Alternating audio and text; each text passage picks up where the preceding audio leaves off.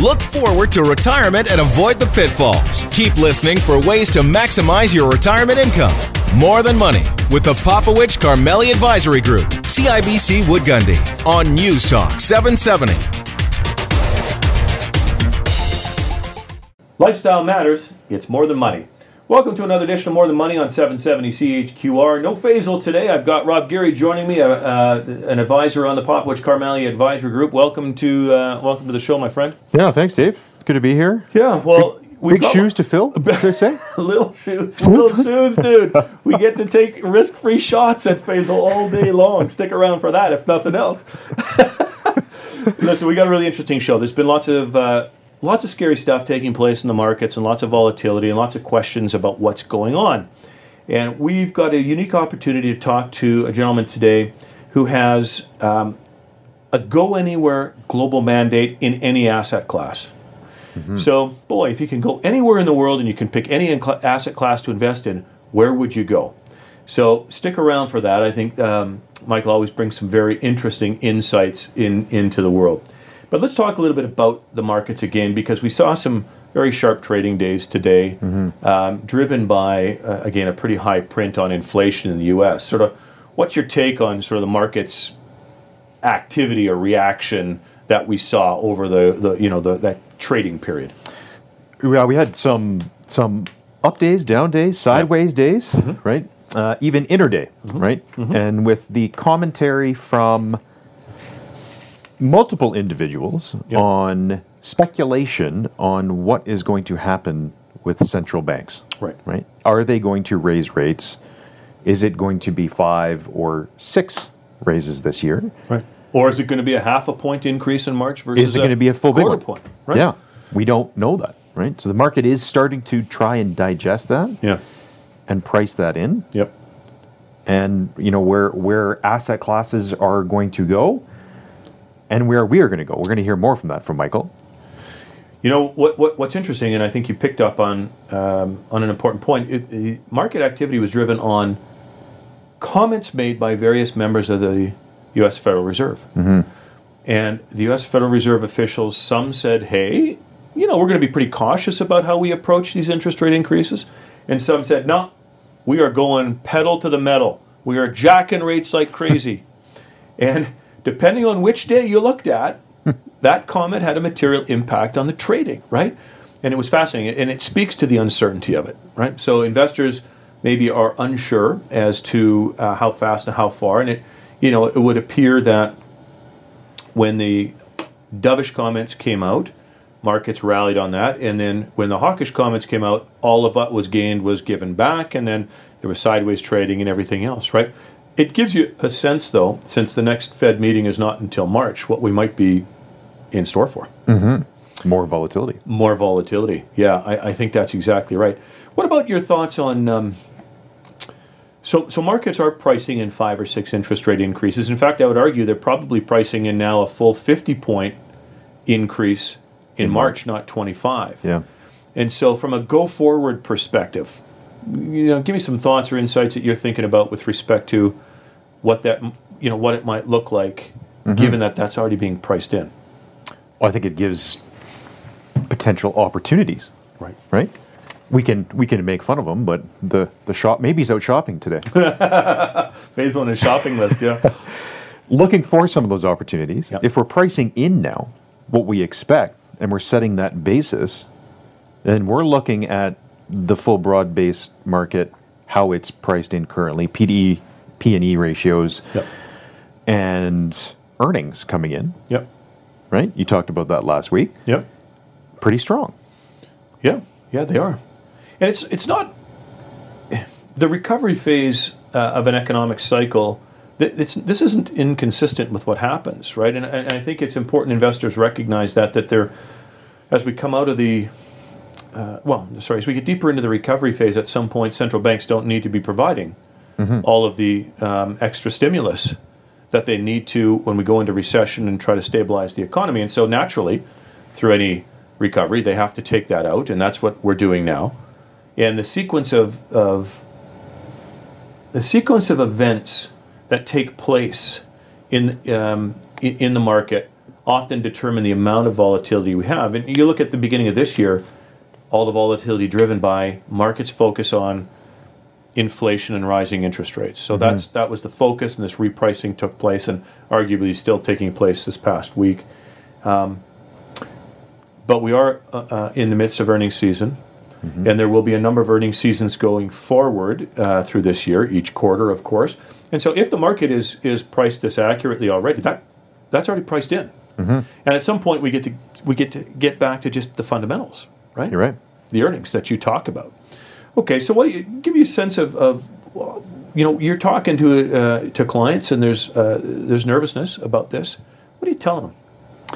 Well, the nervousness from clients obviously comes from headline, right? Right. They're seeing either inflationary data or commentary on a daily basis, Right. or geopolitical risk Right. on a daily basis. And we've been through these things historically. Sure we have. Yeah. Right? So talking through clients and saying, yes, we're in some moments of volatility. Actively, we can look for things that are going to help. Yeah. But also, this isn't your retirement or your investment thesis or our investment thesis isn't short period of time either. Yeah, that's interesting, right? People tend to be long-term investors with short time horizons. You're right. Right? It's very interesting, and it's emotionally charged, right? I get that. Faisal and I've done a number of shows on that, and of course you've been part of those conversations. But it becomes incumbent on people to really think a little bit long, like to stay true to that longer-term vision about what we can expect. So the markets will at some point correctly price what inflation hikes are. I get where they come from, though, right? Yeah. They're all going to the grocery stores. Well, let's talk about that. So definitely, if you're filling your tank up, you're going to the grocery store, and you're paying attention, you're likely feeling that. But how many calls have you had from clients who have said, "Listen, I need more money this year because my personal inflation rate has gone up"? Have you had a lot? A few. And it's interesting. I'll tell you why that there's been a few, because the few are living differently than the other. Yeah. Right? And the few that are living differently may be traveling. Right. Or spending more. Well, so let's talk about travel, which is interesting because I'm going to make a trip to Vancouver. And I picked up a flight recently, and now my wife booked it, so I could be slightly off here, but I'm pretty sure it was a couple of $100 for a flight. Right, that's super cheap, is from what I can remember on a pre-pandemic basis. So there are things that are cheaper, there are things that are more expensive. The reason I asked you about the personal is you said a few people have called. I've not had a whole lot of phone calls, and the fact is that we are facing inflation. I'm not trying to diminish that, but people's lifestyle have obviously changed. We've been locked down. We haven't been able to do a lot of things, right? And so it'll be interesting to see historically when we reflect back on this, whether the spike in inflation sort of worked itself through the system and really didn't have any material impact on people's daily lives. Yes, I'm spending more on groceries. Yes, it costs me more to fill up my tank, but I haven't been doing these other things, and therefore my personal inflation rate really hasn't changed. I think that'll be a historical analysis that we can do. Well, I'll throw it back to you on that side. We're goods-centered inflation right now. Right. Now that things are opening back up, right on. Does that transition to the service side? I think it naturally has to. Services would represent typically about, let's call it 2/3 of spending for families pre-pandemic. Goods spending represents now about 70%. Because we can't do anything else, right? So you're just buying stuff. But people are one, they've got lots of stuff now, don't need more stuff. And then when that piece of the economy does open up and travel and people feel more comfortable about it, I think a lot of that spending gets shifted back there. So it'll take some inflationary pressure away from the goods pieces, but it might add some inflationary pressure in services, because I'm not sure flights are going to stay as cheap as the one I just got. Supply and demand. Yeah, exactly. So I think it'll be a very interesting analysis to do historically. We have a regular recurring guest come back, Michael Sager, who's going to be joining us here in a moment. He's a Vice President, Multi-Asset and Currency at CIBC Asset Management. And Rob, what makes Michael a unique and I think a really valuable guest for us is this idea of multi-asset. So Michael and his team get to look at all kinds of things, commodities, currencies, precious metals, stocks, bonds, and take a look across all those asset classes to determine where the best opportunities lie and where the best or where the biggest risks also lie, and how to both protect and profit from that. Right. So always encouraged when Michael joins us. Welcome back to the show, Michael. Appreciate you joining us and taking some time with us today. Thanks. Always a pleasure to be here.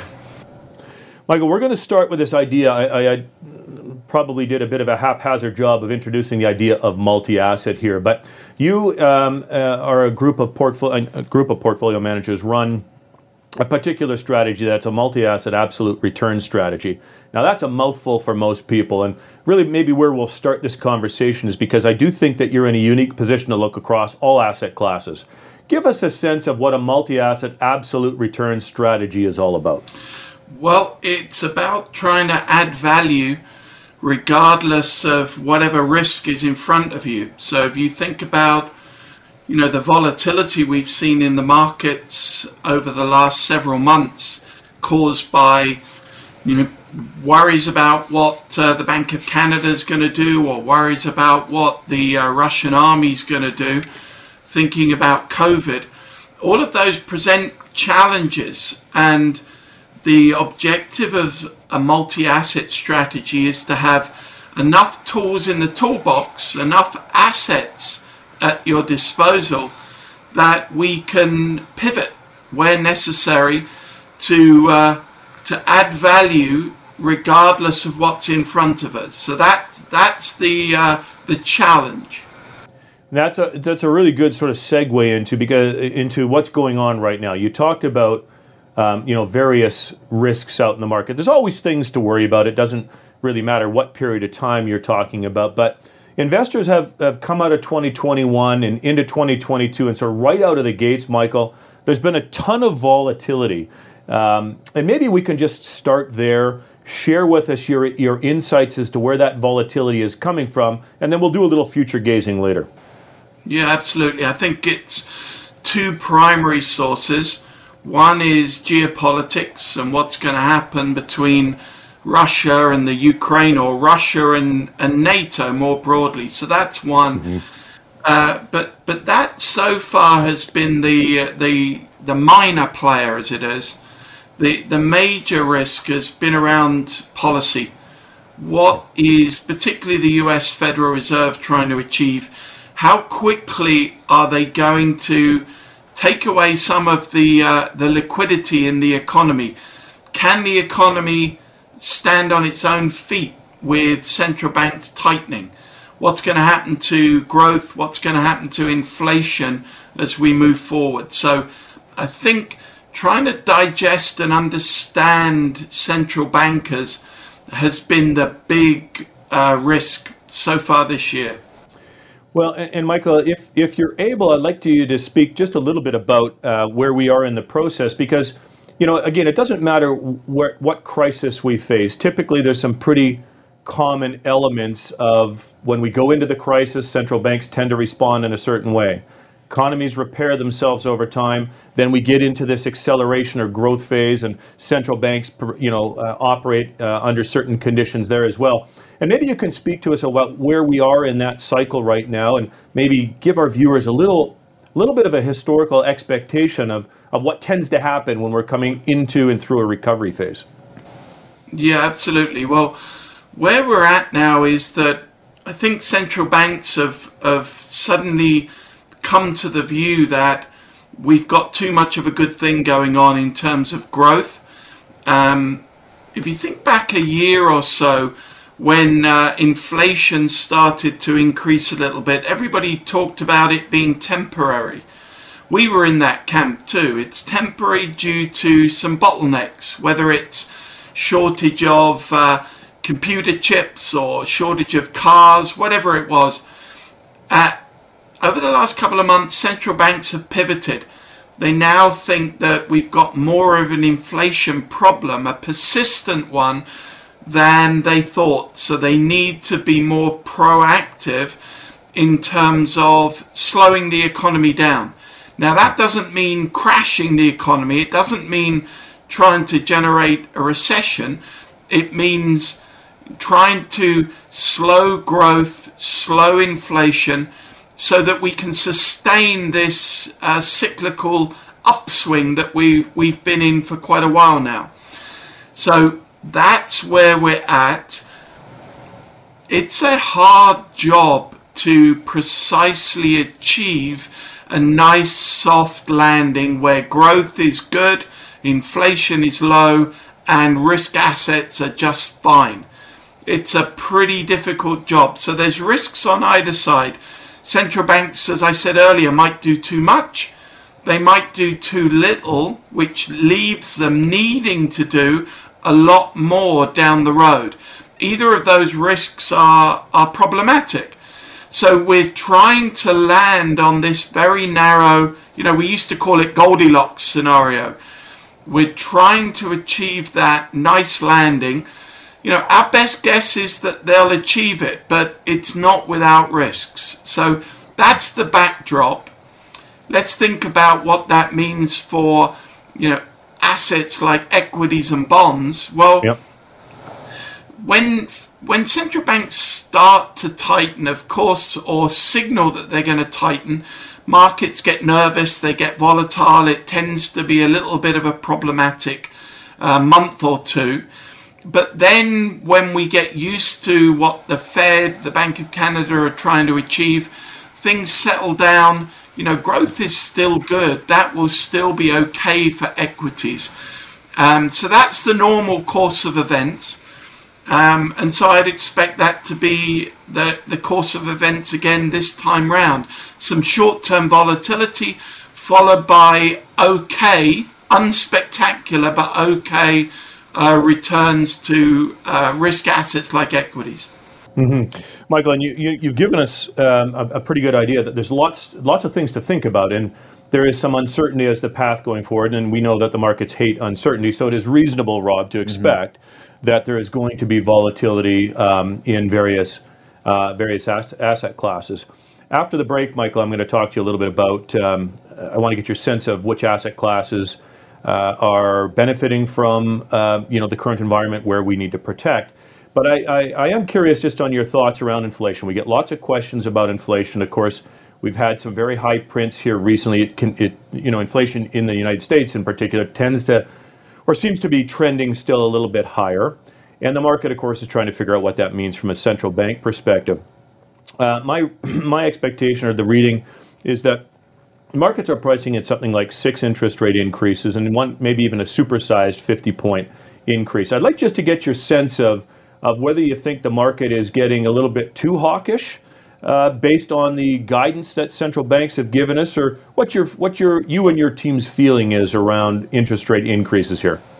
Yeah, I'd say, I think based on the latest guidance from central banks like the Fed, the market is probably there or thereabouts consistent with our view. As you just laid out in terms of 5 or 6 rate increases over the next year or 14 months, something like that. On inflation, arithmetically, we're probably near the peak, and we'll start to see a slowdown in year-on-year inflation rates. The challenge is that, as I said, we've seen a spread of the cause of inflation from temporary bottlenecks to some more evidence of wage inflation. And what the central banks need to avoid is a wage price spiral. So when wages feed off of prices and prices feed off of wages, that's the key. So even if arithmetically inflation rate will probably start to fall back in the spring, it's what's under the hood which is the real deal. Mike, you gave us a good outline on what the risks are out there on a macro level right now. Maybe you can give us more of an insight onto where some of the opportunities lie, since your fund has the ability to go to multiple asset classes. Maybe you can give us where you're looking for opportunities right now. Yeah, absolutely. But just to build on the point that you guys finished up with on the last section, equities are the cornerstone of long-term investment portfolios for us. So,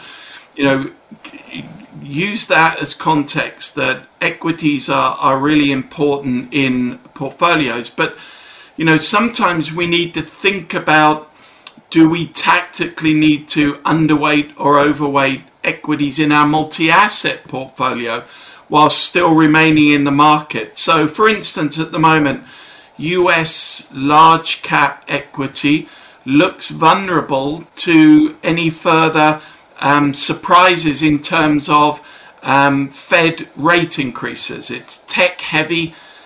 Tech companies tend to have a very long horizon in terms of the profile of their earnings.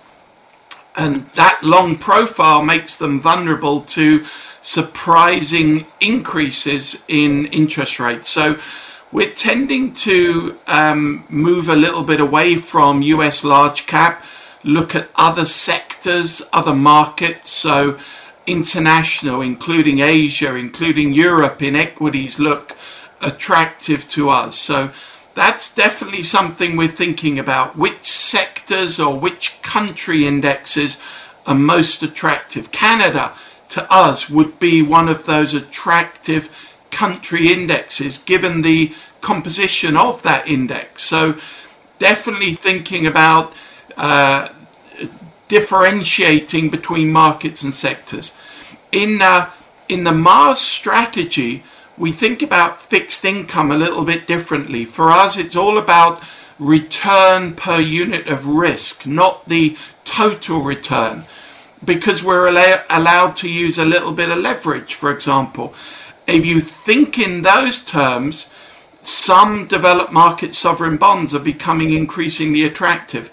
Canadian sovereign bonds, for example, is a position that we've started to add, both from a return per risk perspective, but also as a hedge against other parts of the portfolio. So that's a little bit counterintuitive for a traditional balanced portfolio, but it's certainly a good place to hunt within a multi-asset strategy. And then the last point I would make is on commodities. We're talking about a growth slowdown in the context of sticky inflation. Well, commodities are going to do pretty well in that context. So we are long industrial metals, for example, aluminum, copper, zinc.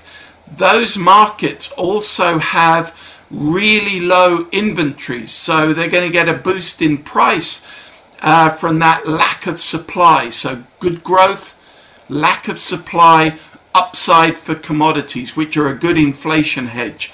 So those would be some of the positions we're thinking about right now. Michael, we are, of course, doing this interview from Calgary, and one of the commodities, sticking with that sector, that's very important to our city and our province is, of course, oil. Maybe you could give us your take and your team's take on oil. Yeah, well, obviously it's had a really good run over the last few months. Again, if you think about inflation hedges, then there are none better than crude oil historically.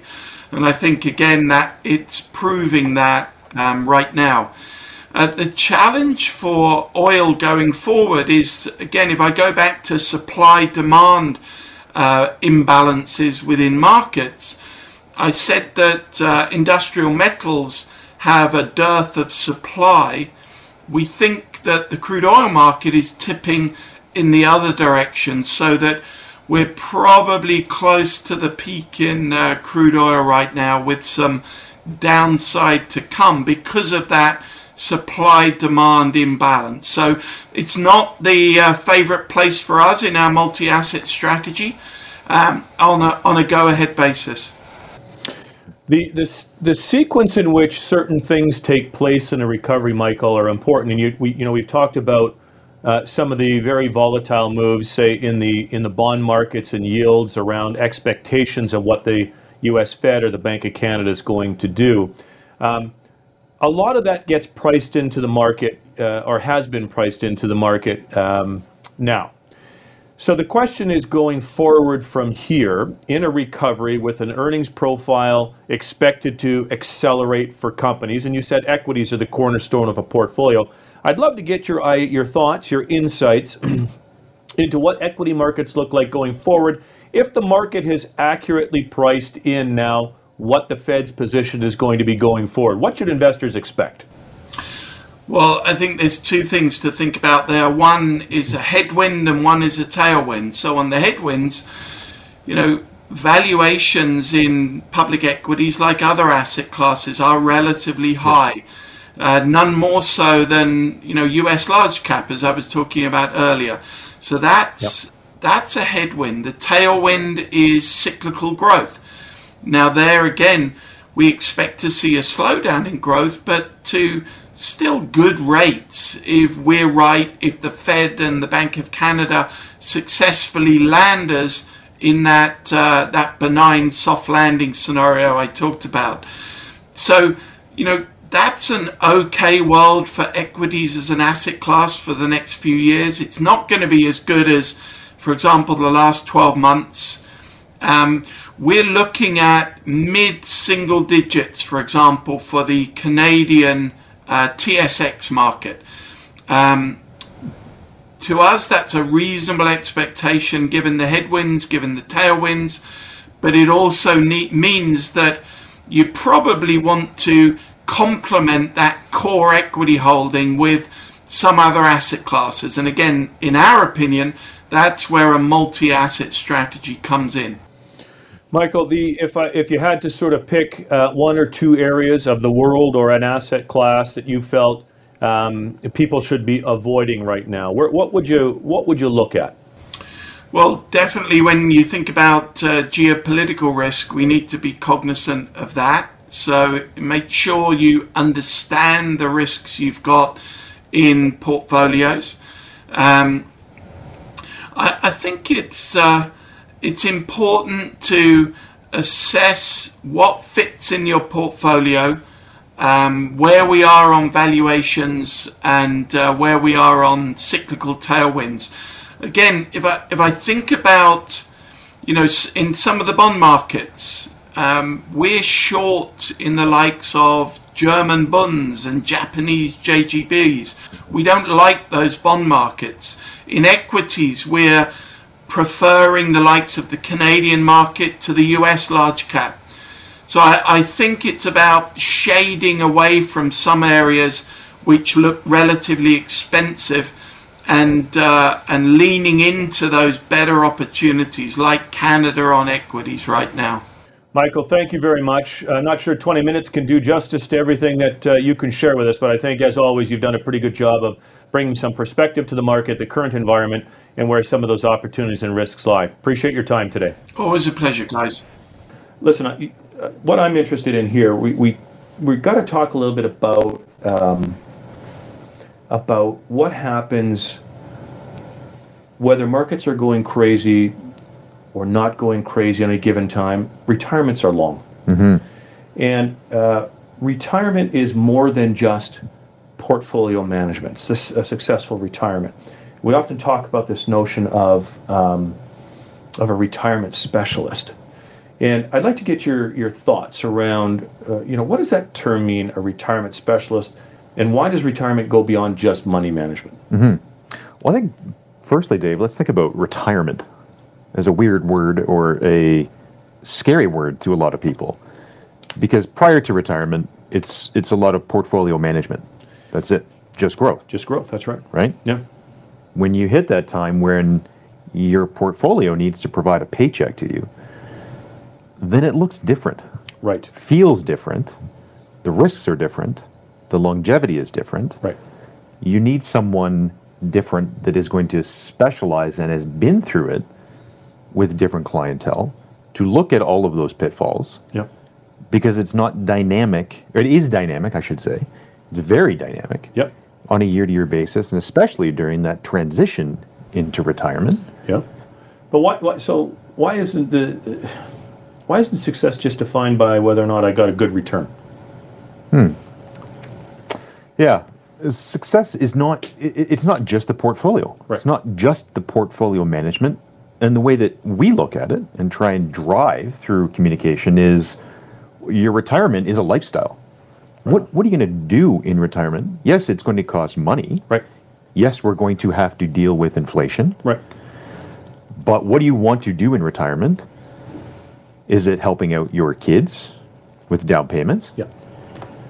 Is it providing a lifestyle? Is it taking care of elderly, aging parents at the same time?